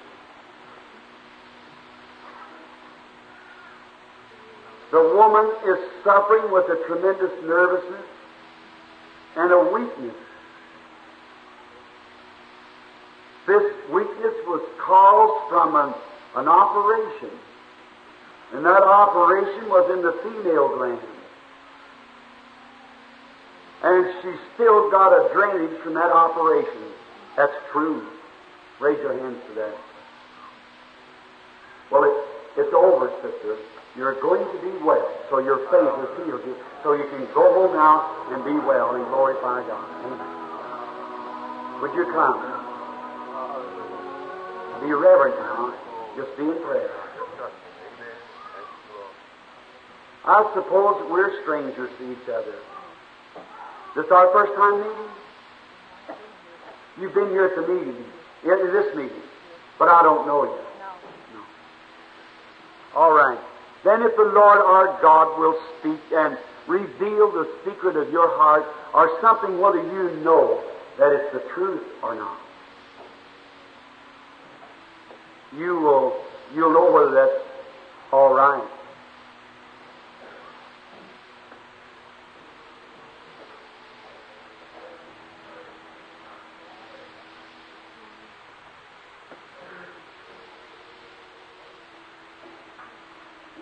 Preacher, you've got a bladder trouble and a gland trouble. You were sitting there praying. All over now. You can go home. You sitting right there with a red-looking shirt on, a striped tie. It's all over. Your faith made you well. What did he touch? I don't know the man. I've never seen him. Are we strangers to one another, mister? Is God anointing your eyes with salve? Are they coming open? Can you realize that your brother here has nothing to do with that? It's a gift that you just yield yourself to the Holy Spirit. God knows. This lady's standing here, and her trouble is in her back. He said that was kidney stones, the doctor saying. You believe that you'll get well? Not only that, but you just had a fall, and you broke some ribs. Now your life you couldn't hide. To heal you, I can. You're not from the city. You live near a city called Elkton. Gracie, you can return and go home and be well. God make you well. If thou canst believe. Young lady, do you believe? I'm a stranger to you, but God knows you. You believe you're in His presence? Your brother wouldn't make you feel like that. Now, if people are watching, watch real believers when they come to the platform. Watch the expression on their face. See, to me, I see that light that you see in the picture. It's right around the woman. I want to ask you something, young lady. You know that the presence of your brother would make you feel like that. But isn't there a real sweet, humble, meek feeling around you now? If that is, raise up your hand for it. See, I'm looking right at that light moving around the lady. The lady is standing here for someone else. That's right. Your daughter. If God will tell me what's wrong with your daughter, will you believe? It's a skin disease. Now go home and lay those hands that you got up, lay them on her. She'll get well. She's going to come out of it. Don't wear it. God bless you. Go believe Him. If thou canst believe. We're strangers to each other, I suppose. But the Lord God knows us both. Do you believe that He's able to do this? You've come from out of town, too. About 50 miles away, something. You have hemorrhoids. You have a hernia. And you've got a fallen bladder that you want God to heal. Do you believe that what's talking to you? All right, just read it. Go and be made well. In Christ's name. If thou canst believe. We are strangers to each other, I suppose, are we? I've seen you once at home, at the church. You've seen me once before this, but you know I don't know who you are. You don't know who I am. I don't know who you are, certainly not. No. But God does. Yes. If you'll tell me who you are, then you'll believe me. Yes. You believe your arthritis will be all right? Yes. If He does? Yes. All right. May God grant it, is my prayer. Your last name is Walton. That's right. And your first name is Liddy. Now you turn right around and go home, and you go back to Richmond, Virginia, and tell the people how good God's been to you. If thou canst believe, all things are possible. Are you believing?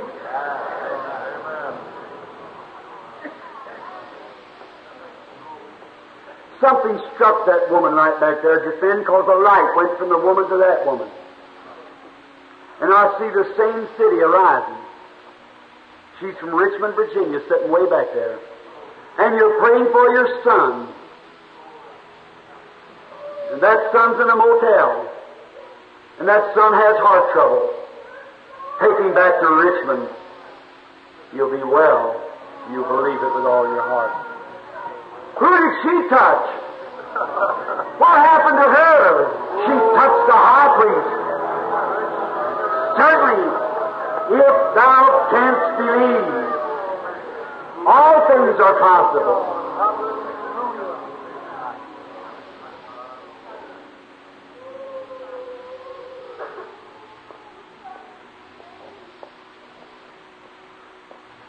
I see a woman that's wiping her eyes.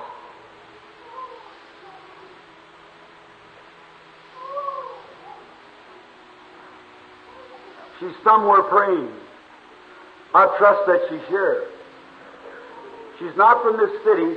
She's from a city called Chester. She has eye trouble. Her name is Lillian Bush. Go home and be well. Jesus Christ heals you. You believe? Amen. Have faith in God.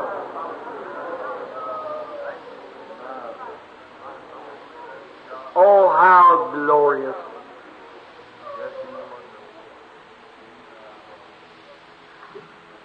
Do you believe, lady? I don't know you, but God does know you.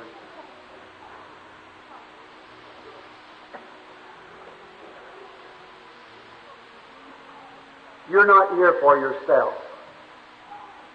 You are here for someone else. And that's two people. And they live near somewhere where there's an ocean or a great street. It is. It's the Atlantic Ocean. They're in a city called Norfolk, Virginia. If God will reveal to me what is wrong with those people, will you believe me to be His servant and believe that He'll grant you the request? One of them has tumor on the lung. The other has cancer on the brain. And the one with cancer on the brain has been operated on. That thus saith the Lord. You believe? It will be just as you have believed it. Go and God be with you. Are you believing? Now, bring the next person. How many believes now with all your heart? Look, every once in a while I get a little pull from somewhere here that don't think you could hide your life now. You couldn't do it. You think it's telepathy. It's not telepathy, friend. No, anybody that's got the right mind and knows 1 ounce about telepathy knows better. Here, this lady, I don't know her. Touch my hand, lady. If God will reveal this way what your trouble is, will you believe Him? You be the judge. I'll look this way, won't look towards you. The lady's suffering with a female trouble. That's right. Take your hand off mine, raise it up if that be's right. Now go back, you're healed. Now don't have if He doesn't. Stop, don't believe it. Just have faith. You say that was a guesswork. No, it isn't. Come here, lady. Touch my hand. If God will tell me what your trouble is, will you believe me to be His servant? Yes. Then you go eat your supper. Your stomach trouble is left. If thou canst believe, all things are possible. What if I didn't say nothing to you? Just laid my hand on you. Did you believe you get well? Then in the name of the Lord Jesus, God grant it. Amen. Have faith. All right, come, sir. What if I told you to go right on back and eat your supper too, that peptic ulcer from nervousness you've been having is gone? Would you believe me? Go right on around. Would you believe your diabetes is going to leave you and you'll be well?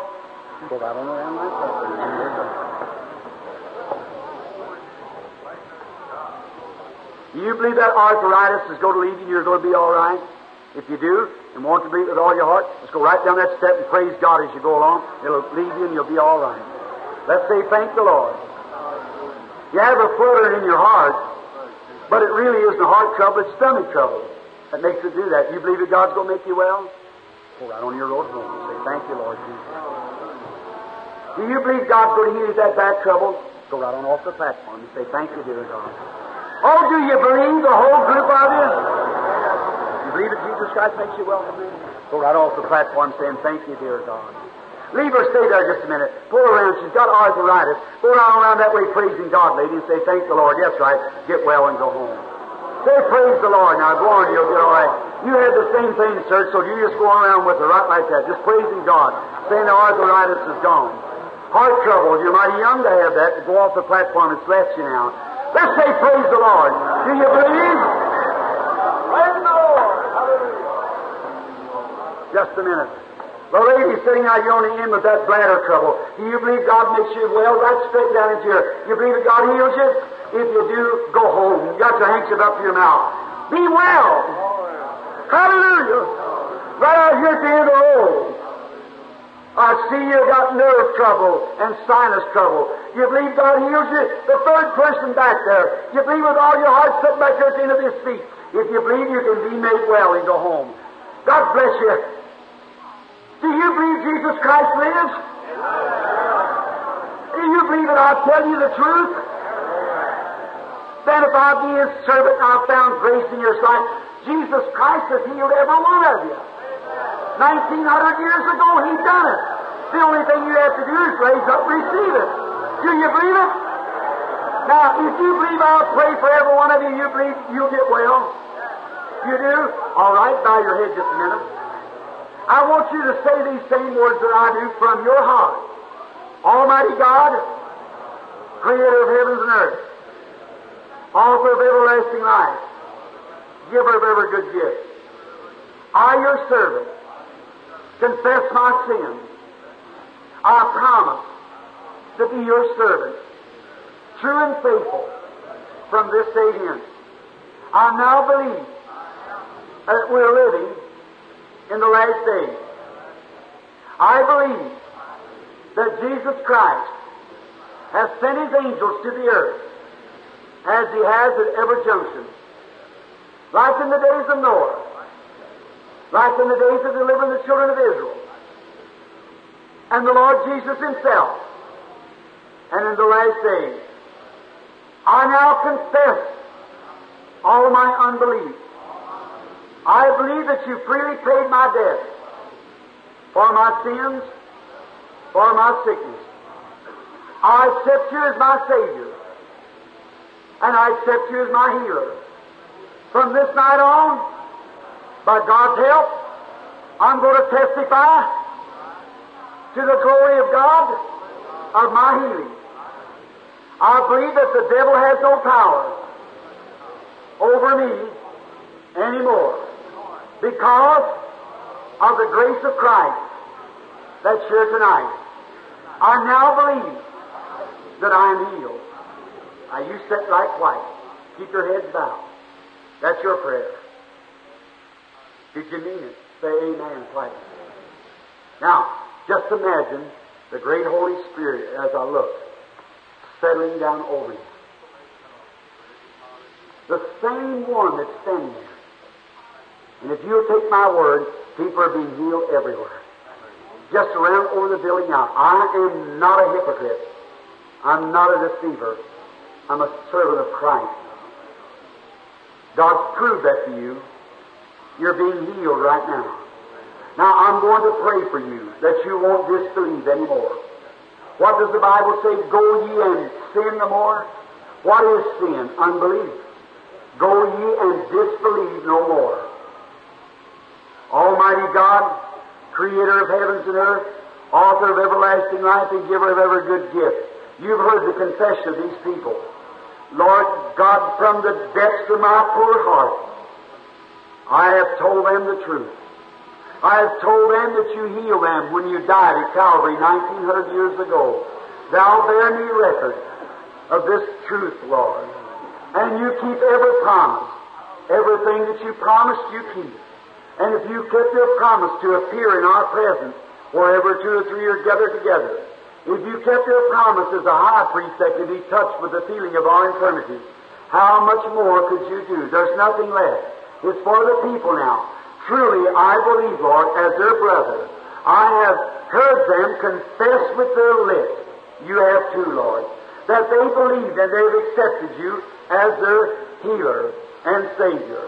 And now, Lord, there's only one thing left to keep them from being perfectly whole. That is unbelief. That's Satan trying to hold them. Saying, I wasn't in the line. What difference does the line make? You was in line. That's the only one that makes a difference. The one who made a line of blood all the way from Pilate's judgment hall to Golgotha. That's the line that we stand in, the blood line of the Lord Jesus. And now, God, give me faith. Give me power. And hear my prayer, Lord, as I pray. And defeat the devil for these people. Satan, you are nothing but a deceiver. You have no legal rights to hold any Christian any longer. In their prayer, they confess their sins. They are not your property anymore. They are God's property, Jehovah.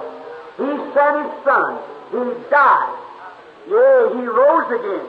And He's here right now to prove Himself to His children, His heritage, that He's alive. And you can't hold Him any longer. I adjure thee, thou devil of doubt, that's holding these people.